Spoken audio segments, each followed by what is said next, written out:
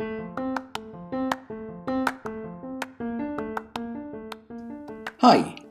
welcome to Think Tank. Each week, we'll have a discussion with an expert in their industry to get the best advice for small and medium business owners in Wales. I'm Chris, and I'm the podcast editor for the Think Tank.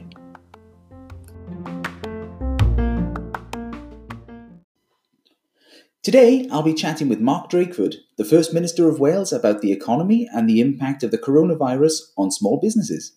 I'll also be speaking with Jack Bjornstrom, the head interior designer for House in Wales. He'll be telling me more about what business owners can do to help prepare their retail spaces and offices for reopening. Let's begin with head interior designer of House, Jack Bjornstrom.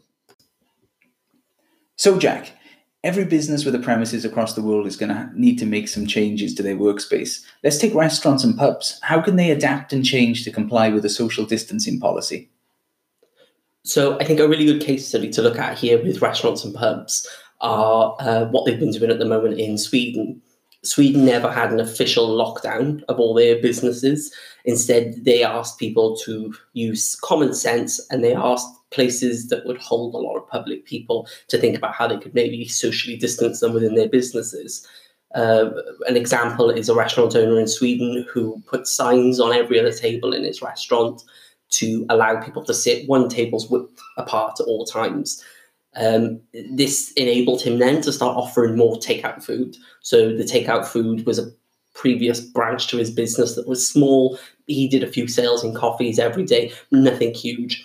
Now he's doing food and coffee for full takeout options, and this is allowing him to double what he could make in a day. So initially he could only fit, I think, was 50 people in his restaurant, and he's serving now on average 250 people a day.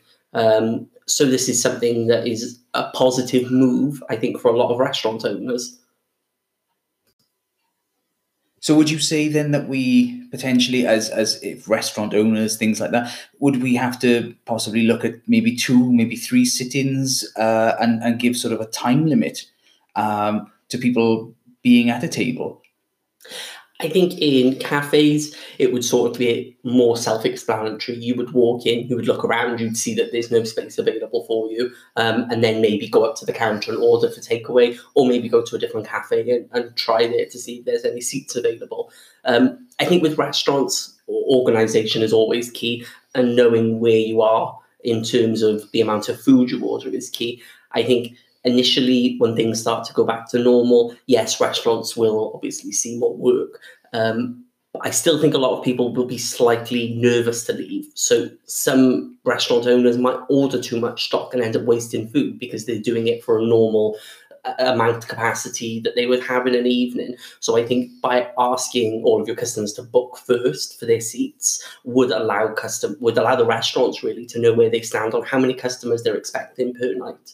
I think this also helps to structure how you will seat people and how you'll keep them apart, because obviously you can separate your restaurant up into sections, but that doesn't really accommodate for if a large family that all live together want to go to a restaurant for an occasion. Mm-hmm. Some restaurant owners move tables around in order to accommodate for that. So I think having some form of booking for restaurants would be definitely an advantage. So is this the return of the booth, or instead of the traditional table layout, are we all going to end up in a booth that's quite tall and in order to sort of stop people from, sneezing on each other or something? I don't think necessarily a booth is the option.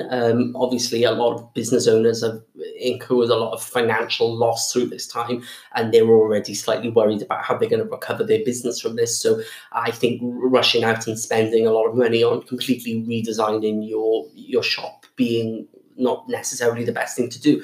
But I think if we take, for an example, in our French offices, we're surrounded by lots of cafes in Paris, and they really do cram the people in. We've taken that on as a sort of a benchmark of how a cafe or a restaurant should look. And it's completely socially acceptable for you to go into a restaurant and be quite close next to a stranger, and not really to affect you or affect your experience. If anything, sometimes it enhances the experience. I think now we're starting to think differently, and I think society is starting to change differently, that going into a restaurant that maybe has a bit more open space, a bit more breathing room, where you can't necessarily hear the conversation of the family next to you, it is almost expected now. And I think will be expected from a lot of customers coming back from this. I think if you were to leave your restaurant as it is now, I think a lot of people would walk in, even without signs on the table. I think a lot of them would walk in, see that there wasn't an ample space for them to sit without feeling like they're close to somebody else that they don't know or strangers. Then I think they would consider that restaurant to be full and move on and try another one. Mm-hmm. It's for this reason I think that takeout is a really good option. And I think not only does it allow you to sell to more customers that you wouldn't necessarily be able to, I think it allows you to push your brand out further. And I think as long as we're not putting out one fire and starting another by pumping out a load of non-recyclable packaging into the environment, I think as long as you consider things like this when you're moving more towards a takeout option, I think it's an excellent idea. And with the rise of companies like Deliveroo and Uber Eats, it's so easy to do. So from the restaurant over to the canteen side of things, call centres and offices like those, they currently have most of their staff furloughed or working from home. While they're away, what should the employer be doing to prepare their workspace if and when their team return? So, like anything, we're all at home at the moment, and we're all bored, and we're all finding things to do. People are cooking, they're going into their garden, they're redecorating, doing DIY around the house. And I think if you put that same energy into your business and thinking about how you would change things in your business, you can go back and forth to your office on your own and sort of stand in the space and think to yourself, how can I change things to make it suit today's current climate? Because I think when this is all over and we've moved past this, I think it will have permanently changed the way people think. I don't necessarily think cubicle style seated is the best port of call, because I think a lot of people will feel lonely. And when you design spaces, we always think of how it'll make a person feel, how people will interact with that space. Is it set up for good conversation? Is it set up for good workflow? So I think putting people into cubicles in the view of keeping them safe and protected from viruses and even flu season, because employers are losing staff all the time to flu, and they can be off for a week, 2 weeks sometimes, and that's a strain on a workforce. So I think moving forward, if we act in a responsible way, it will be better for the future. So I think maybe spreading desks out is a good call. Putting a system in place where you can sit and work from your desk, but that not have to be the place you have to constantly sit and work all the time. Maybe having breakout spaces that are nice and spread out. Or now is a good time to realise that if you have certain members of staff that work well from home, could they continue working from home? Could they maybe work from home 1 or 2 days a week? Could they work from home permanently, only ever coming into the office to meet a commercial client in a designed meeting space that is booked out based on when meetings are available? That makes perfect sense. And then, so in between that, then, if they do decide to do that, I assume the cleaning is going to become something that's pretty much at the focus of everyone's mind. I mean, if there's effectively hot desking in a way, there'll have to be multiple cleans of a property in a day, or will we be responsible in a call center sort of environment to clean up after ourselves? I suppose that's a bit of a difficult one to judge at the minute, is it? I think when we come back into the workforce properly, I think, the cleaning industry is something that is always underlooked, undervalued, but always has to be there. And I don't think we always appreciate that. Also, from a budget point of view, a lot of employers can't afford to have cleaning companies come in 7 days a week to clean their offices, especially if they are smaller companies. So I think if we looked more at ourselves and how we can personally be responsible for our own spaces, I think we'll be better moving forward that way. I think if we can provide small cleaning stocks available on each desk space, or a small cleaning cupboard that is in a meeting room, and just briefing your staff, they're going to make mistakes initially, they're going to forget, they're going to go back to how things were initially, but just reinforcing that. And then when you're finished with the space, please could you just give it a quick disinfectant, ready for the next person? It's almost like going to the gym. You know you've got to clean the equipment after yourself when you finish using a piece of equipment. You move on to the next one that you then expected to be wiped down and cleaned from the person before you. We'll just get into that sort of rhythm of knowing we're responsible for our own spaces and how we clean them and how we set them up for the next person. Well, I've been in and out of supermarkets during this virus, and like looking at the smaller retailers, like such as this local supermarket or a clothing store and things like that. At the moment, they've got a one-way systems set up, and that seems to be working quite well. But are they best having a maximum occupancy level or installing screening at the moment, or is it a question of both? What are your thoughts on that? Again, with the previous question with the restaurants, I don't think spending an exorbitant amount of money on screening for your shop necessarily the best move, to be honest, because like I said, we're all financially losing money in this time where we can't work to our full capacity.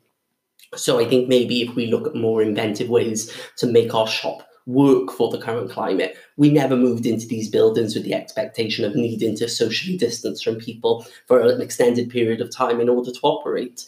So a clothing shop, for example, they could maybe take a look at what they've got on the shelves and maybe think to themselves, do I need 5 of every size of every outfit on the stand for people to see? Can I maybe have 1 of everything on a rail with clear signs up that should you want something in a different size or should you want something in a different colour, it's available. Please ask. We can get it from the stock room for you and bring it out for you to try on. Yeah, that does make perfect sense. But and then with smaller businesses, again, what you have things companies like estate agents and accountants. I mean, how best are they able to maintain social distancing, especially like you said, they're in smaller stores. It tends to be something on the high street or above the high street, and it tends to be a contained space. How are they going to be able to stay 2 meters away at a minimum from the customer at all times? And how are they going to display that so that the customer feels, I suppose, safe enough to go into their premises? Well, firstly, I think it's more learned behaviour. At the moment, or previously, we expected it normal to walk into a meeting, to go and see a new house, and you shake your estate agent's hand. You sit opposite a desk from them that's maybe only a metre distance away from them. You're touching the desk that they're touching. It's all very normal. Since we never really thought about it. And I think we're starting to change the norms of what we do when we interact with other people. So initially, constant reinforcement is important. I think if you have a big conference table with lots of desks and chairs around, I think maybe removing some of those chairs. So there's one on one side of the desk and one on the other. You sit at one, the customer automatically knows that they sit at the other one. And it slowly reintroduces itself as being the new social norm. I think with a company like estate agents, it's all about being willing to use technology. Okay. I think we can move forward in huge leaps and bounds when thinking of technology. I've seen some estate agents do some amazing things with 360 cameras, with drone footage, uploading these onto their websites, and it being so much more than just plain undescript photos that show nothing but a magnolia wall and a pine kitchen. And it really does give you a sense of how you want to live in that house when you can see it. That is such a jump from what we were doing less than 8 weeks ago. This has forced people to think, how can I expand an industry that has, in my opinion, stagnated for a while? Mm-hmm. That does make sense. I think we all have to adapt slightly, and it's inevitably is going to be for the better. But in terms of people's offices and homes, I mean, more offices, I suppose, there'll be a lot more signage that's needed across the sectors to help people understand the distancing that's needed. How would, as an aesthetic consultant, interior designer, how would you suggest companies incorporate the signage into their color scheme or into their offices so it stays within the flow of their message and the effort that they've already put into the premises, but still being compliant? When it comes to signage, I think we've sort of got to be a bit careful. We want it to be something that is instantly recognisable, but not necessarily standing out. We don't want to make it look like a biohazard. So I think when you're looking at signage, you really need to think of, where do my customers see the most when they walk into my building? Is it a straightaway on the front door when they walk in? Is it at a reception desk when they wait to see when their appointment is? So I think if we consider where our customers go, how they use the building, what they see, we can decide what's the best place to put these signs. I've seen a lot of people put signs on clear acrylic boards on reception desks so that they're seen instantly as soon as they're walking into a building, or on a door right by a push panel where someone would walk in, and then repeated throughout the building on all doors. I think as long as we keep them in quite a neutral font and a neutral colour, they can fit in with almost any aesthetic of building, because I suppose we don't want them to blend in too much, but we don't want them to stand out. So I think keeping them quite clean, clear, concise. It doesn't need to be a paragraph, just quite short, punchy lines. The way the government have been getting the message across to us has been short, punchy lines that just are repeated constantly and are now ingrained in us. We'll all know the stay home, save lives, protect the NHS. We'll constantly know that. So I think keeping it the same, keep your distance, sanitize your station 2 meters apart. Something short and punchy like that will keep people remembering the message, what they have to do, where they're going. And mix it up. You could have those sorts of signs in common areas, but in the bathrooms or in the toilets or in the food preparation areas, having signs up that just say, wash your hands, use sanitizer, sit 2 meters apart, and just sort of keeping it so people are reading it and they know what it's about, and they ultimately doing what you're asking. I do like the sanitize your station. I think that may catch on. In terms of returning to the workplace, I think there's going to be quite a few people who aren't going to return to the workplace and are going to be permanently working from home. I mean, Zoom seems to have taken a massive rise in usage at the minute. I have a random question for you. I'm on a Zoom call on a regular basis, and with one of my colleagues, and previously a very professional person, and now that this person is working from home, it seems to give quite the different sort of message, because he's quite clearly working from his back bedroom, and it gives you a very different spin on that person. And I thought it does actually impact on a customer's reputation, or on a client reputation, and on a brand, from the background, effectively, that you're portraying. Now, I know Zoom does have virtual backgrounds, but they're not always ideal. Is there anything that an employer should be saying to their staff about the background that they're choosing to use, or the uniform, or what are your thoughts on that? Well, I agree with the Zoom digital backgrounds. You don't want to see your accountant in their bedroom or in a fish tank, so I completely agree there.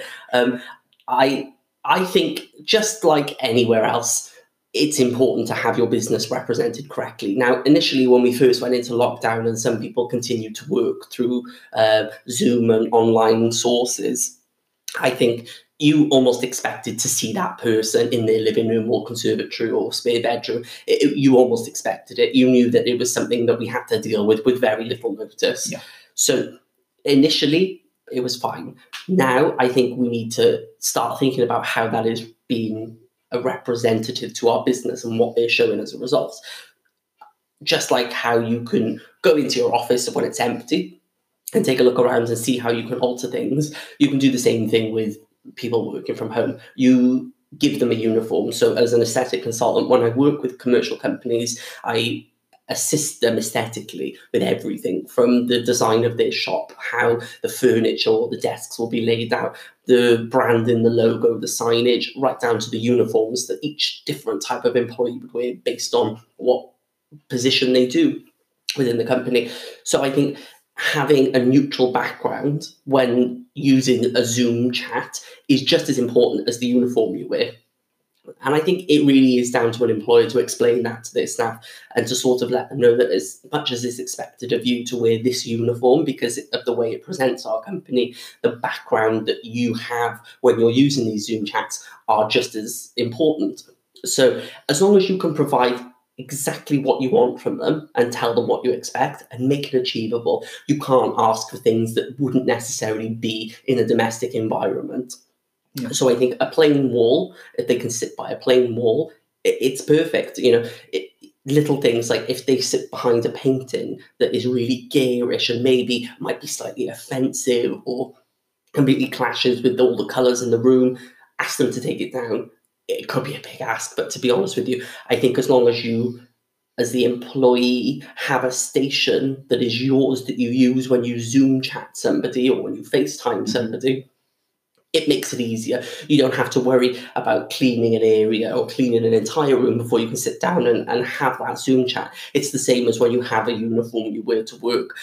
I always put myself we don't have an official uniform with House, but I always ask myself and all of my staff to wear black. Only because I think it's easier to get up in the morning and just quickly find that outfit that you want to wear, put it on and leave.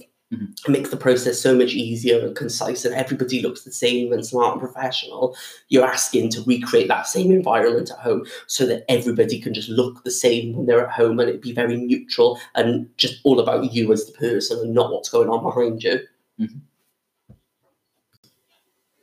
So, Jack, I'd imagine at the moment that most of your team with House, from an interior design point of view, I suppose a lot of those are furloughed at the moment, and which is completely understandable because you can't go inside people's houses. But as this lockdown scenario sort of eases and fades away, are you anticipating a surge in interior design? And if so, is it going to be based on this virus finishing and the social distancing, or is it going to be people who have been sat in their house effectively for 10, maybe 12 weeks saying, I need to change? I think from my staff's point of view, not a lot will change. As a basis, we work in South Wales, we work in London, and we work in Paris.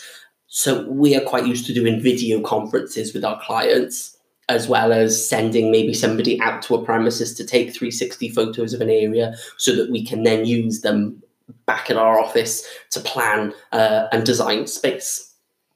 From that point of view, not a lot will change. We may start doing that more and more for customers who don't necessarily want a room full of people to come to their property and chat and walk around. Sometimes on a consultation, I could bring a kitchen specialist with me, I could bring a bathroom specialist with me, a wood floor specialist with me, and we all walk around the property together and we look at what we can do, and we sort of give feedback to the client and give them an expectation of what can be achieved.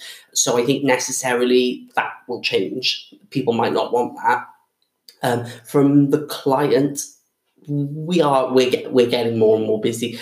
I'm trying to remember that I'm furloughed and that I'm not working at the moment, but it's hard to not check my emails, and I'm not going to ignore my clients who obviously still want to perform a service.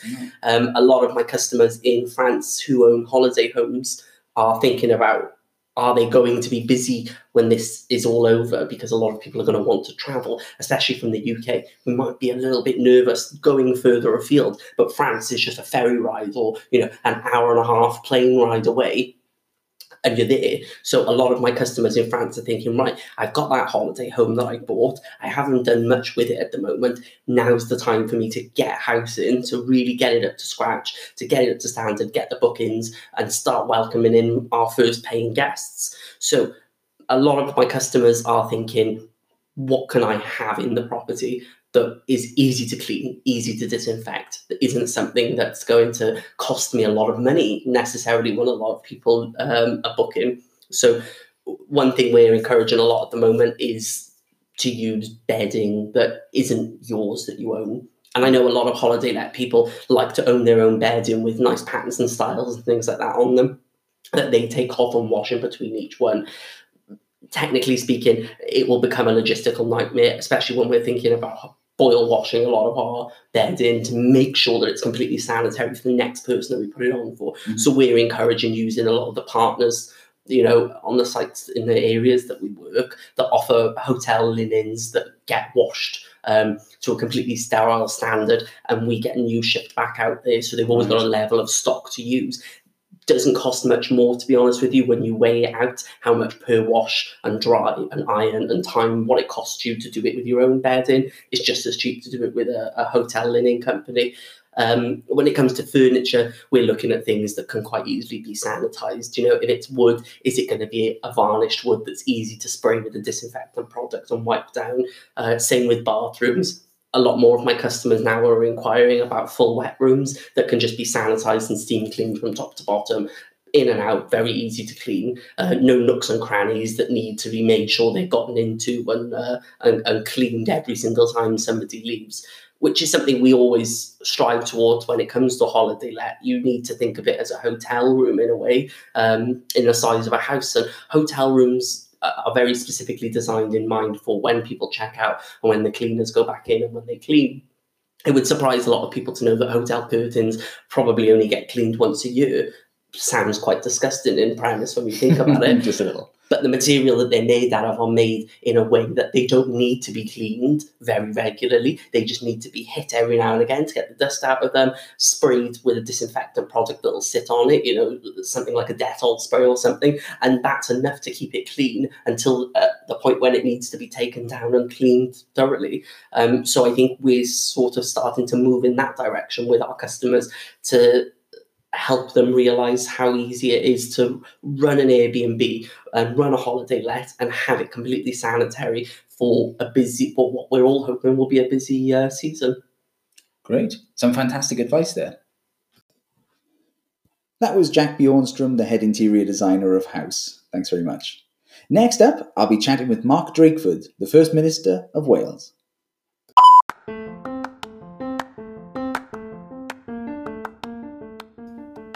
Here's who's in the think tank for the next few weeks. I'll be speaking with Alan Cairns, Secretary of State for Wales, about what the UK government will be doing to help support the tourism industry in Wales.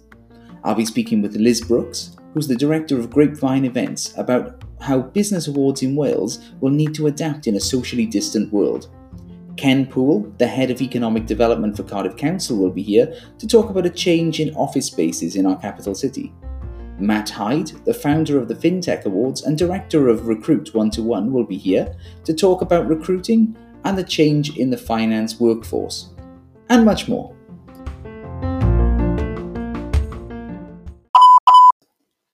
And we're back. Now I'm chatting with Mark Drakeford, the First Minister of Wales. So, first of all, you're running the country during what is undeniably the most complex and difficult period in modern history here. So I just wanted to see, how are you? Oh, well, thank you. Well, I'm fine. Thank you. And lucky enough to be, healthy and reasonably resilient. It is demanding, there's not much recovery time at the moment because it's busy all through every day and into weekends and so on. But by and large, if I have a night's sleep, I'm okay again. Oh, fantastic. So, Mark, business in Wales has virtually come to a halt, and particularly affected is the hospitality industry. Given the need to reopen being at odds with the social distancing measures remaining in place, what are your thoughts on what can be done and what can be put into place to help the sector during this time? Well, I guess, first of all, in recognition, because of exactly the points you're making, lots of the help that has come from the UK government and indeed to the Welsh government has been focused on the hospitality sector because one of the things we know most of all about the coronavirus is that it loves people getting together because the more people there are getting together, the easier it spreads. Yeah. So inevitably, there's a big impact on the hospitality sector. I am myself hugely impressed by the ingenuity of the sector. I see restaurants near where I live who have been doing click and collect or takeaway stuff. And of course, click and collect is allowed now more explicitly here in Wales. I see cafes in Cardiff who can serve people outdoors, reopening, because we know that the virus doesn't like the sunlight and it doesn't like the fresh air. So I'm hugely impressed by as I say, the resilience and the ingenuity that the sector is showing. Yeah. We've got to be realistic. some parts of the hospitality industry are going to be in our traffic light system, in the green end, the further end, before we're able to see pubs, restaurants, things like that open in the way that they once did. Yeah, most definitely. We are a resilient bunch, the Welsh, I suppose. Yeah, indeed. Fantastic. So I was recently joined by a commercial interior designer from a Cardiff agency house who said that more of a social mindset change than a physical change to retail stores will be needed. Do you foresee the public adequately adopting this and adapting to this, or do we need to put some more visible distancing measures in place, especially in retail spaces? Well, I think it's going to be a mixture of both. Mm-hmm. And, in 8 weeks, we have learned mostly enormous amount, I think, from the way that supermarkets, for example, operate. If we've been talking in the middle of February, the idea that there would be social distancing marks outside supermarkets, that there'd be one-way systems inside them, that your trolley would be sanitized every time you went in, we couldn't have imagined it, could we? And yet, agree. All of those things have been put in place very effectively and very quickly. But thinking of what you said about the sort of social adaptability, in some ways it is people's adaptability that is even more striking. I joined the queue outside. Yeah. When I go shopping, I'm still absolutely amazed and awestruck, really, with just how people behave.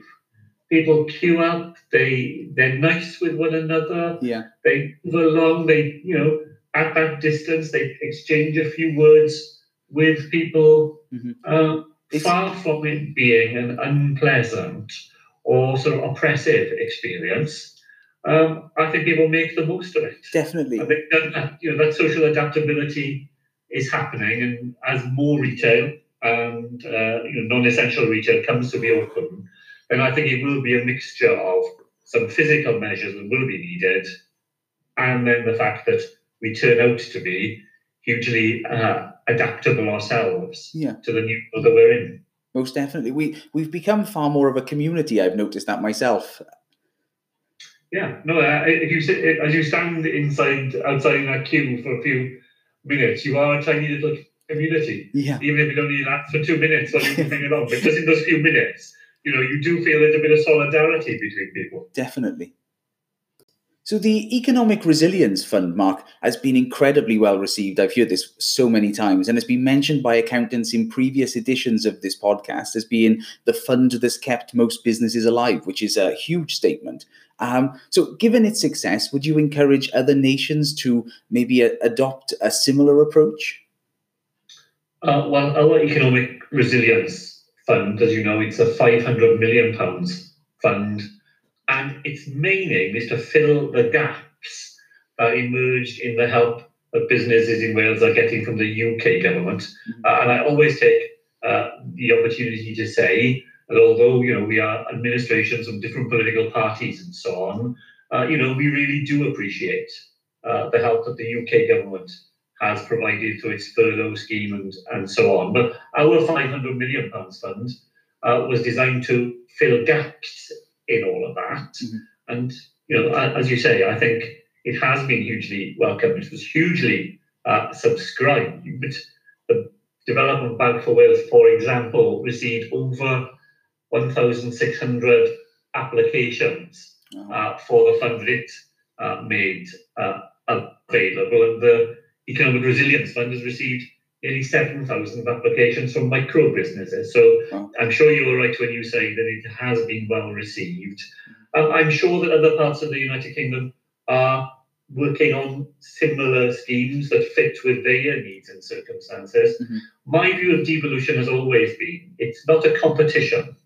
I'm always allergic to a sort of league table approach to devolution. What devolution is, it's an opportunity for us to try different things in different places and learn from one another. Yeah. We try and learn from what goes on elsewhere, not just in the UK, but around the world in terms of offering help to businesses. And where there are people interested in what we've done, we're always keen to share our experiences as well. Yeah. I completely agree. I mean, it's, as you said, it's always the case that some businesses fall through this grant gap that happens. Is Wales likely to offer anything further in the near future to help this minority, or are we a little too far away to say that at the moment? No. So my colleague Ken Skates, the economy minister, I think made an announcement yesterday giving a bit more detail on the pause in the Economic Resilience Fund. We paused it at the end of April because both a volume of applications and needing to be able to deal with them, but also because we wanted to learn from the experience of that fund so far. So phase 2 of the fund is going to reopen in the middle of June. Fantastic. I think I saw the 16th of June, but I'd probably need to check the exact date. And in phase 2, there will be a new offer for those firms who weren't able to take part in phase 1, because we required firms to be VAT registered. I see. Before they get help from the fund. Now, there was a good reason for that. It is in the end public money. Yeah. You've got to ensure that you're handing it out to bona fide businesses that really do exist, and I totally agree. not just somebody who's filled their form in and they can get a bit of money that way. Yeah. And VAT registration was a shorthand way of making sure that it was a legitimate business. Yeah. Now the trouble is there are quite a lot of legitimate businesses who aren't VAT registered. So in phase 2 of the fund from the middle of June, we are going to find ways in which we can help limited companies who are not VAT registered so that they can get access to the fund. Brilliant. The Welsh economy has injected so much into the nation at the moment, Mark, both in terms of the direct grants to businesses and changes to infrastructure. Are there any plans in place to possibly recoup this expense, and are we likely to be able to afford these steps if this or indeed another virus arrives at any point in the future? Well, the help that we have offered directly from the Welsh Government to businesses is a mixture of grants and loans. Mm-hmm. Most of it is grant, and where it is grant, then we won't be looking to recoup that from people. Yeah. Where we have been able to offer loans, generally through the Development Bank for Wales, then the interest rates are as low as you will get in the marketplace for firms at this time. But of course they are loans, and over time we will be expecting to recoup that money. Mm-hmm. Looking further ahead, as your question does, we're in for a very tough time. Yeah. We know that from the unemployment figures that were published earlier this week. The economy, coronavirus is a health emergency, but it is an economic emergency as well. And we are going to see a downturn in the economy greater than anything we've seen certainly since the global financial crisis. Mm-hmm. And to respond to the need of the economy on that scale, you have to have a UK-wide approach. I think Ken said yesterday, it is only the UK government that has the firepower to be able to inject demand into the economy, so that there are people able to spend, and therefore people who produce goods and services have a market that they can sell into. And making sure that there is effective demand in the economy over the next 6 months is a job that only the UK government, I think, can do. Great. But looking ahead into a post-lockdown Wales, what are our high streets likely to look like, Mark? Are we likely to return to a bustling city high street, or is there likely to be a bit more of a strict approach that includes social distancing? Well, I think there will always be an important role for high streets. The high street was changing before coronavirus, and the retail sector, the British Retail Consortium, and so on, working hard to try to identify the ingredients that go into a successful high street. And one of the reasons why I think there is a future is that people shop online, all of that sort of thing, but actually people like people. Definitely. As well. They want to be where other people are. So for the high street to survive and thrive, I think it will look less generic than it has in the past. Okay. A high street will have to have something distinctive to offer. Mm-hmm. There will have to be a particular reason for going there. We'll need a character and an appeal but it's a bit special. That people know if you go to that particular high street, you're going to get an experience of this sort. I completely And agree. I think high streets that can offer that will continue to thrive. I think there will be more residential in high streets. I think there will be more people living above shops, Right. so that there's, so that high streets don't just sort of switch off at 5:30 in the evening and they're dead until the next morning. There'll be life on the high street outside the normal hours. And I do think the public sector has a role to play. We are applying a high streets first principle to the investments that the Welsh Government makes, always asking ourselves the question, could this activity be located on the high street? Yeah. And the answer is always yes. If you're building a whole new school, then the chances are you won't find a space on the high street for it. But if you are funding an advice service, where people need to walk in off the street in order to get it, putting that advice service on the high street is a pretty good investment in footfall, but also it's a place where people go, and it makes that service accessible. Definitely. Wales attracts many companies every year. Do you foresee continued investment in Wales in the coming months and years? Or is that a bit difficult to judge as well at the moment? Well, it's going to be a much more challenging and difficult environment for inward investment in the immediate future. But Wales does have, a long and very successful history of attracting firms from around the world to come to Wales. I went to Japan back in the autumn. I was there partly because the Rugby World Cup was there. But I took the chance when I was there to go meet an awful lot of companies who invest in Wales from Japan, and I attended a meeting of what they call the Club Hiraeth. So this is a club made up of Japanese people who have worked in Wales. All right. They're now back living in Japan, but whose memories of Wales are so warm and strong that they formed a club where they get together, to talk to each other about what it was like to live in Wales. And that's fantastic. The president of the club came here 40 years ago. Wow. And he's in his 80s now. It was a fantastic chance to meet him. And the club is very active, and it's a really good source for us because, it advertises Wales just by being there. So look, we've done a huge amount. What we offer in terms of skills, in terms of an incredibly sort of dedicated and loyal workforce, what we offer in terms of quality of life for people who come to live in Wales, the fact that we have a combination of urban experience for those people who want sport and culture and arts and so on, and yet have the outdoors right on your doorstep as well. We've got a very big offer, and that offer will still be important in the future. There's going to be a difficult period to go through, but as the world economy revives, we will definitely be there, selling Wales, growing indigenous businesses, who are really important. And we've learned a lot about that in coronavirus, particularly in the PPE sector, where we have firms in Wales who've turned themselves into producers of PPE, which is in a fantastic way. Definitely. But there will always be global companies, and we will always be looking to see what Wales can offer them, and of course what they can offer Wales.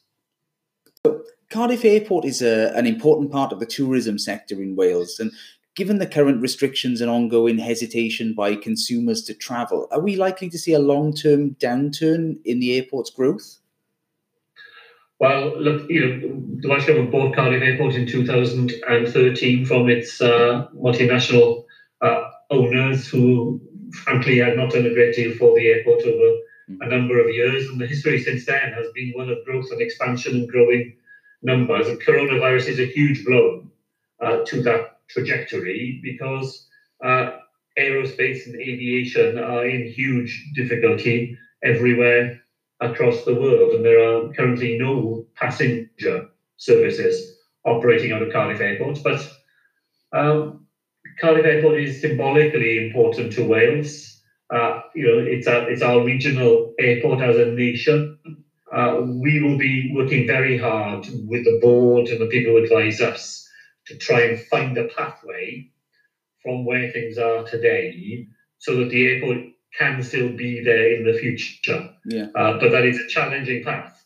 And there will be lots of discussions needed to see how that can be brought about. But the importance of the airport is obviously something that we recognise very much. Mm-hmm.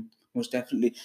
And speaking of tourism, much of Wales relies so heavily on tourism. As we approach the busiest part of the year, many business owners, including holiday homeowners, are rightfully concerned, I suppose. Will there be steps in place to help support them further if needed as well? Well, there is lots of support available for tourism and lots of it available through the UK government's schemes, because along with hospitality, it was recognised from early on, as one of the really frontline sort of difficulties in the economy. I remain hopeful. I don't say optimistic. I remain hopeful that it will still be possible to reopen some limited parts of tourism before the end of this season. But I don't want to be any more optimistic than that. And tourist operators in Wales, I think, really do understand that reopening can only be done with community consent. And there's lots of anxiety in the far west of Wales, north and south, who've had lower levels of coronavirus up until now, about opening up those places and having people from elsewhere coming and creating infection where infection has been avoided. So as we aim to try to do things that will begin the business of opening up tourism again, it will have to be done in a way that takes those communities with us, or it's not going to work at all. But we worked very closely with the tourism sector. We had a major meeting on it here last week that I chaired internally in the Welsh Government to plan ahead, to think about support, to try and make sure. And Chris, in the end, this is the fundamental, isn't it? What we want to see is businesses who were successful in 2019 being there to be successful in 2021. Definitely. And to find a way of getting through 2020 to the one with the other. Definitely. Thanks very much for joining us, Mark. That was Mark Drakeford giving us a great insight into how Wales will be recovering and growing following the coronavirus. Next week, I'll be speaking with HR guru Kath Greenslade about all things furlough, and she'll be giving advice to employers. I'll also be speaking to Adrian Hornet about mortgages for the self-employed and where's best to put your money right now. Then, in 2 weeks' time, I'll be speaking with Gavin Hill-John about fast adapting businesses and how this crisis has pushed many industries into the future.